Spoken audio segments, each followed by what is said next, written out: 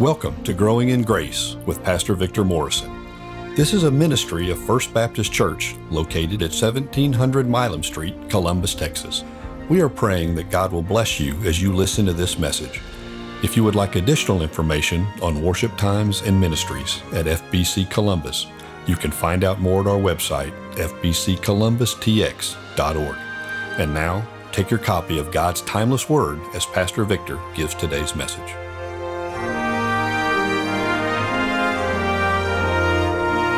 Good morning. Thank you so much, Marcia and praise team. You led us in some great gospel singing. Appreciate the truths of the gospel that we sang together. How powerful to just celebrate as we survey the wondrous cross and as we stand there and look inside an empty tomb and we say, He lives. That's why I'm not going to be afraid. And then to also celebrate and say, these are the blessings that we have. Even when times are tough, you can still say, I'm going to say, blessed be the name of the Lord. And then it touched me as I was singing the other song about, in my Father's house, there's a place for me. I'm a child of God. You know, there can be a place for you. If you don't know Christ as your Lord and Savior, I pray that God will use His Word today to help it be clear. How can a person put their faith and their trust in Jesus Christ and know for certain that whenever they die, that they will go into the presence of the Lord? You're going to hear that this morning as we look at Galatians chapter 3. If you would, turn with me there.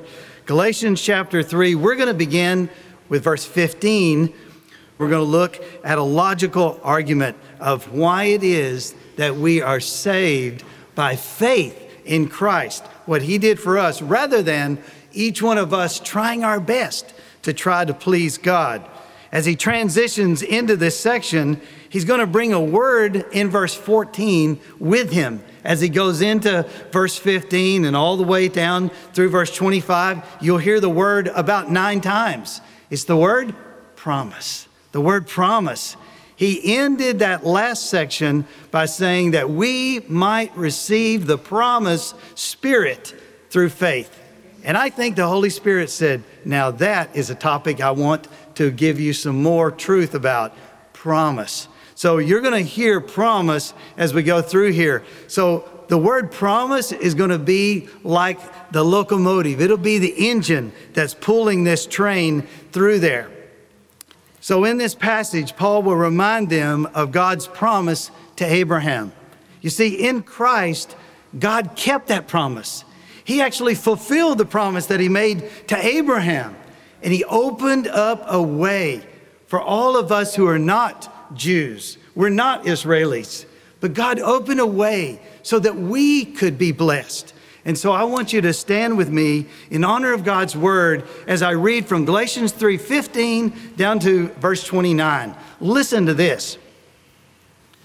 To give a human example, brothers, even with a man-made covenant, no one annuls it or adds to it once it has been ratified. Now, the promises were made to Abraham and to his offspring. It does not say, and to offsprings, referring to many, but referring to one, and to your offspring, who is Christ. This is what I mean. The law which came 430 years afterward does not annul a covenant previously ratified by God, so as to make the promise void. For if the inheritance comes by the law, it no longer comes by promise, but God gave it to Abraham by a promise. Why then the law? It was added because of transgressions, until the offspring should come, to whom the promise had been made, and it was put in place through angels by an intermediary. Now, an intermediary implies more than one, but God is one. Is the law then contrary to the promises of God? Certainly not. For if a law had been given that could give life, then righteousness would indeed be by the law. But the Scripture imprisoned everything under sin, so that the promise by faith in Jesus Christ might be given to those who believe. Now, before faith came, we were held captive under the law, imprisoned until the coming faith would be revealed. So then the law was our guardian until Christ came in order that we might be justified by faith. But now that faith has come, we are no longer under a guardian. For in Christ Jesus, you're all sons of God through faith. For as many of you as were baptized into Christ have put on Christ. There is neither Jew nor Greek. There's neither slave nor free.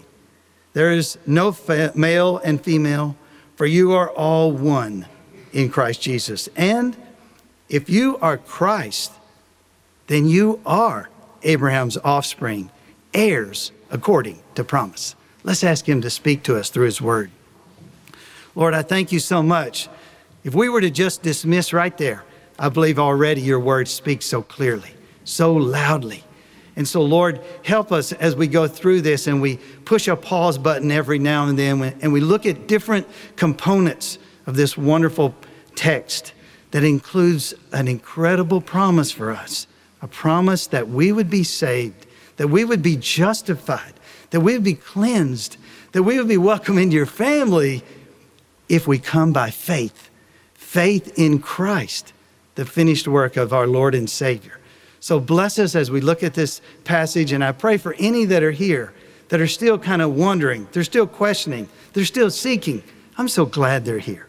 Bless them as they hear these truths this morning. In Jesus' name we pray, amen. Thank you. You may be seated.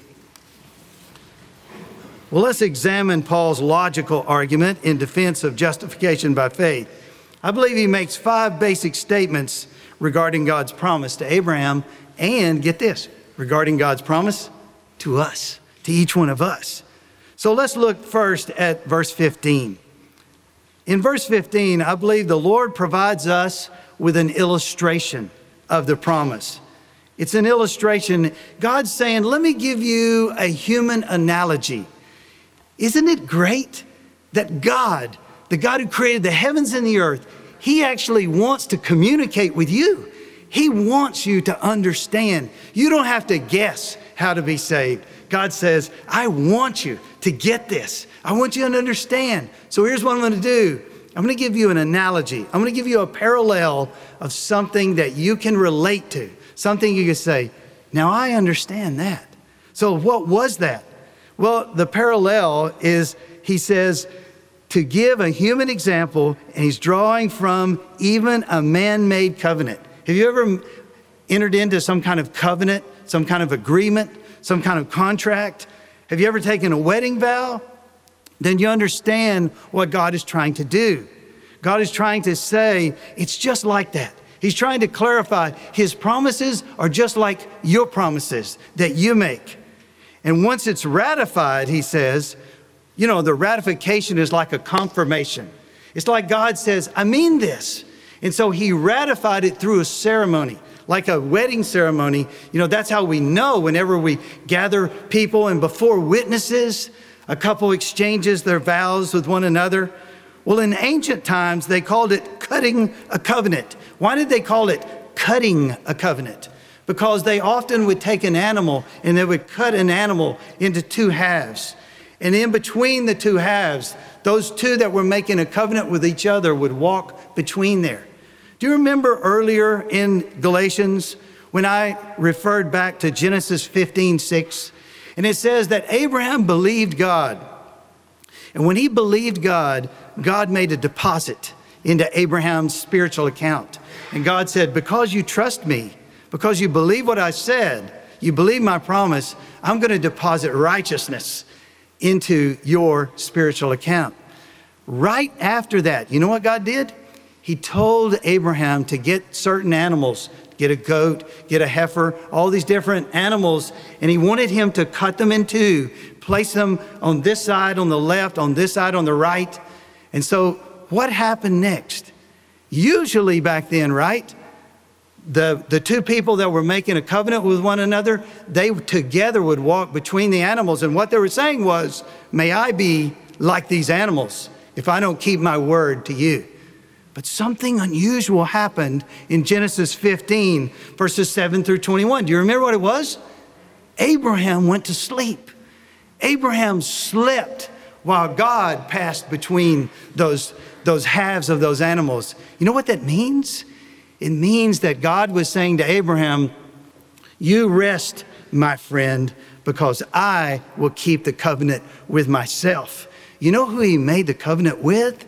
We'll get to it in a moment. You won't believe it. Well, that's the ratification. And notice, can you make a modification to something later? He says no one annuls it. No one adds to it. The Judaizers were claiming, well, yeah, that's true. God made a promise to Abraham. But after that, several years after that, God gave the law to Moses. And so what he's saying here by way of a logical argument, he's saying to give a human example, brothers, even with a man-made covenant, no one annuls it or adds it once it has been ratified. So he's saying, you know that's not right to break your word on what you make a promise on. It's not legal and it's not right. So let's go to a second observation that we can have right here in this text about promises. Verses 16, 17, and 18.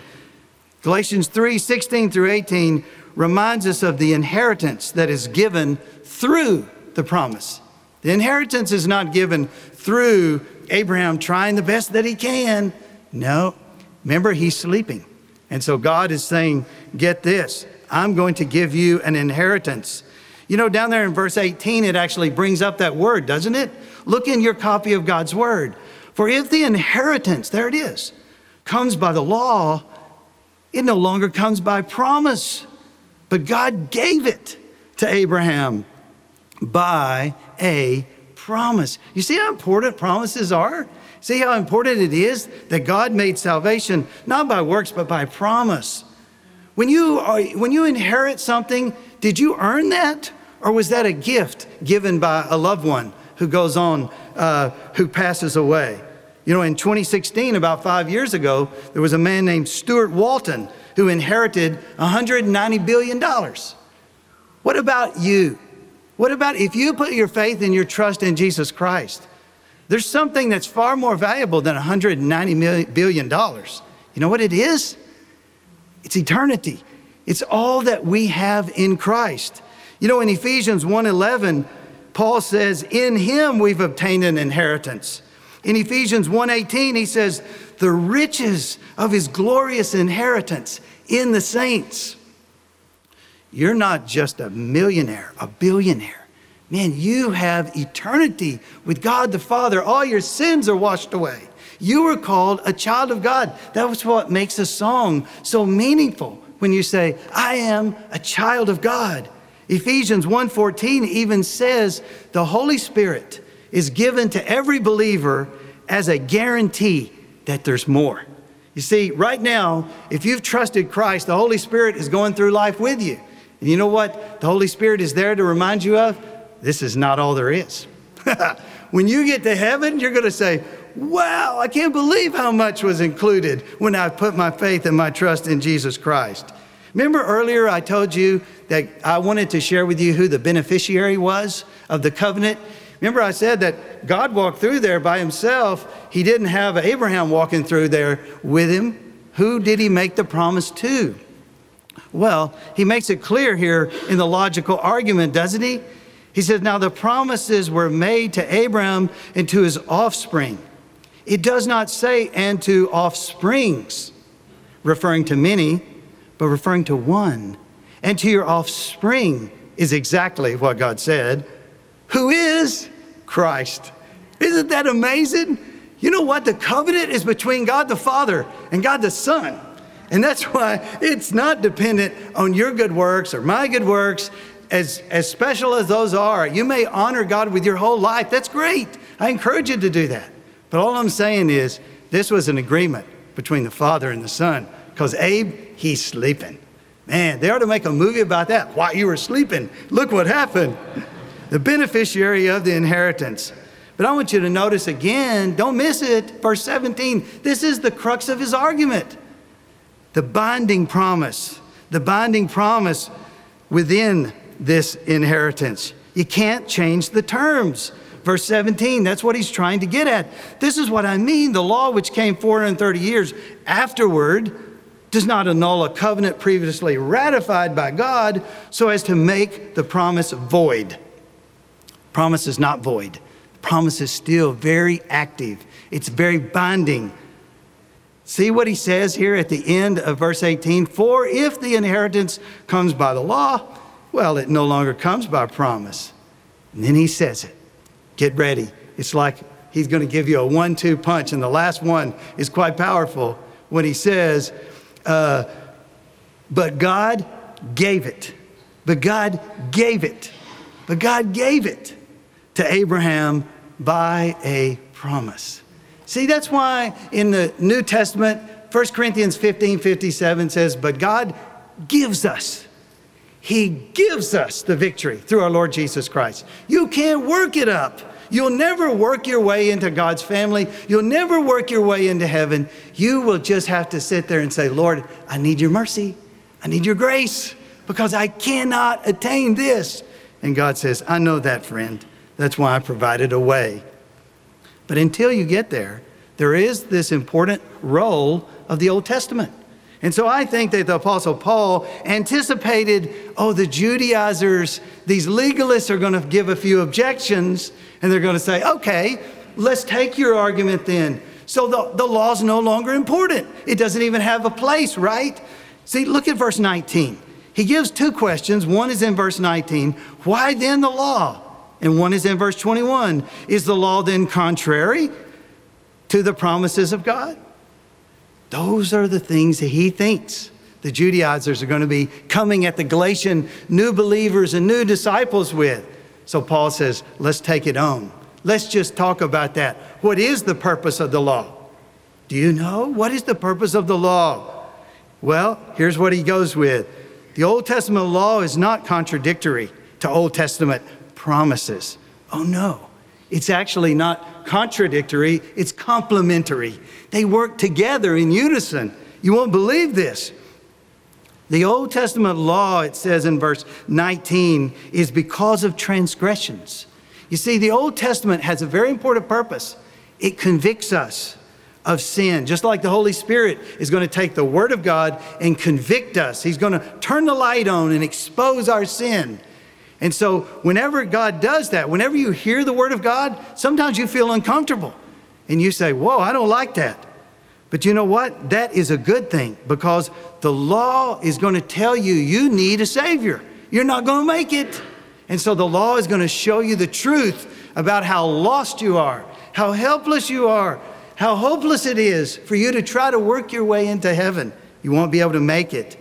And so the law convicts. That's why when Josiah, in his day, maybe there's some in this day, you know what? They had lost the Bible. I wonder how many homes across America have lost the scriptures. They can't find the Bible. But in Josiah's day, they found it. They found it. It was just kind of buried in the temple. And they were cleaning out the temple and they found it. They said, look at here. This is the law. And so Josiah said, well, read that. I haven't ever heard that. They start reading it. And you know what? The king started weeping. And the king said, I want the whole nation to hear what God has said.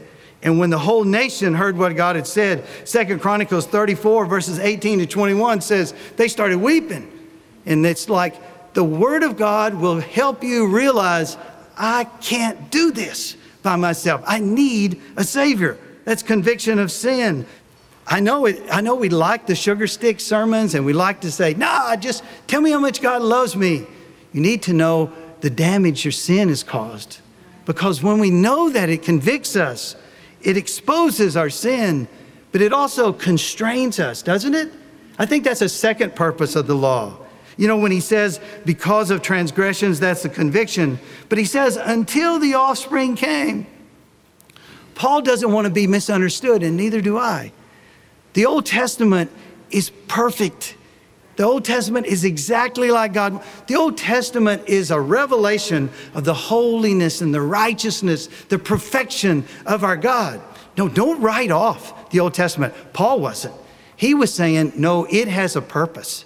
And that purpose is to hold us back as best it could.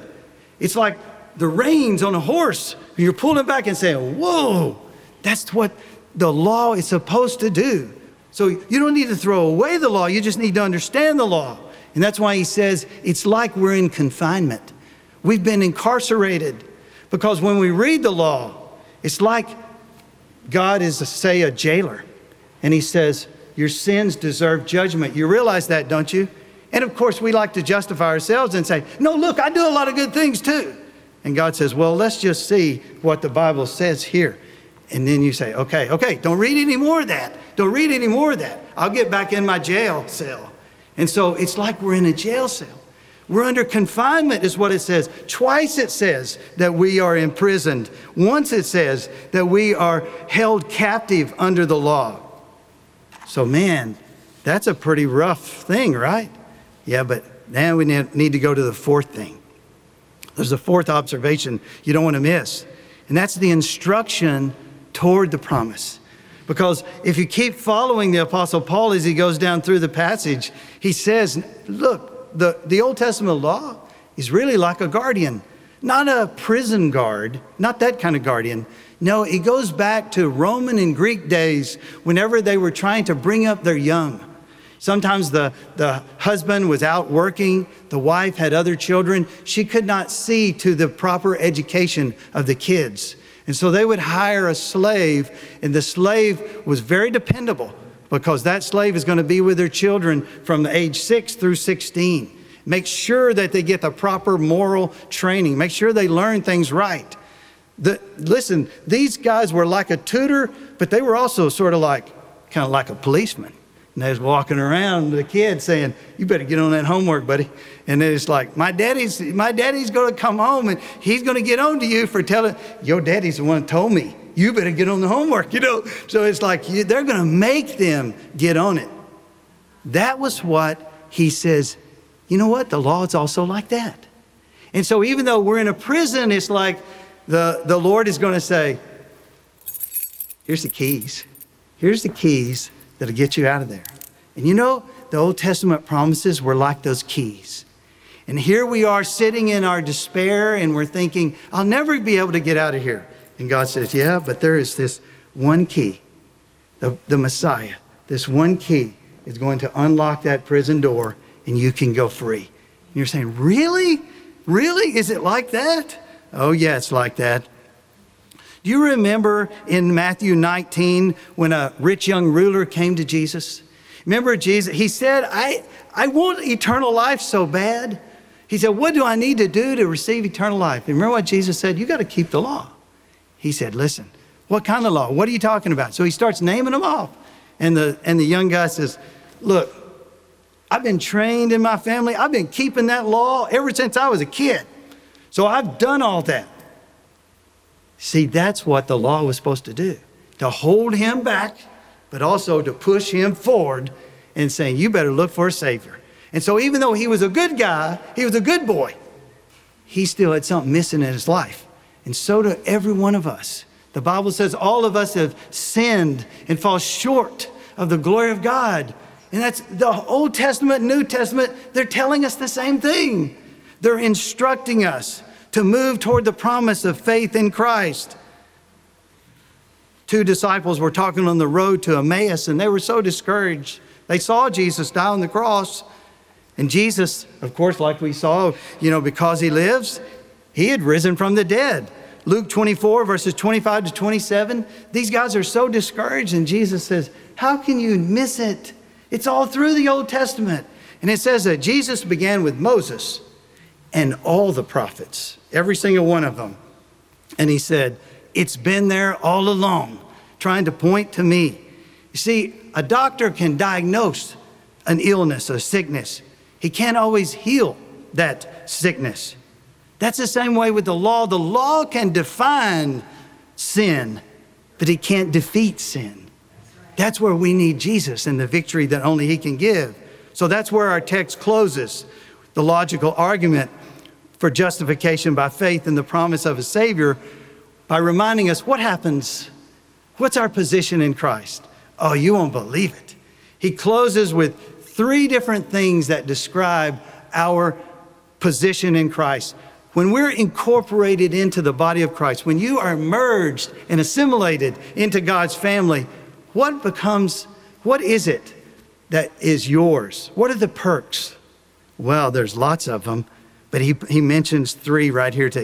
When you enter into God's family, you are incorporated into sonship through faith in Christ. That's verses 26 and 27. For in Christ Jesus, you are all sons of God through faith, right? Through faith. And you know, they had a tradition back then, whenever a young boy got to be a certain age, maybe 16, 18, wherever it was, the dad, it was an official thing. He would present him with a new robe. He would give him a new robe, special toga there, say, from now on, you're considered a young man. And so it was like a special ceremony. Do you know that it says here, there's neither right before that, verse 27, for as many of you as were baptized into Christ have put on Christ. See, Paul's pulling from that, and he's saying, look, when you trust Jesus Christ, you are clothed. You're clothed with a new robe, a robe of righteousness. Not your righteousness, the righteousness of Christ. But then next, not only sonship, but fellowship. You're incorporated into the body of Christ. Do you know that here in this congregation, if you're visiting with us, we're so glad you're here. But you may be wondering, okay, who's really ahead of everybody else? No one. The ground's level at the foot of the cross. You see, it doesn't matter who you are, what you have, what you don't have, what schools you went to, what schools you didn't go to, how much your salary is, where you work, what kind of car you drive. None of that matters. You know what matters? Have you placed your faith and trust in Jesus Christ? And if you have, then listen, we're all one. We are one in Christ. And that's what he's trying to get at in verse 28. We don't lose our identity, but we gain a new identity that we have in Christ. And then last of all is the heirship. You know what it is to be an heir, right? Remember in the story, the parable of the prodigal son? Remember one son, he was like a prodigal. He was wayward and rebellious, and he left home and wanted his inheritance right then. So the father gave it to him. So when the son wastes it all and comes back home, well, the older son says, look, I can't believe how you're welcoming him back. I've been here all the time. There's not one thing you've ever told me to do that I haven't done. And you remember what the dad says to him? He looks at that older son and he says, don't you realize all that I have is yours? Everything I have is yours. Do you realize, church family, God is saying everything I have in Christ, it's yours. He gives it to us. Ephesians 1, 3 and 4 says, every spiritual blessing in the heavenly places is given to us in Christ. So we are an heir to an incredible, incredible resource that is with God the Father.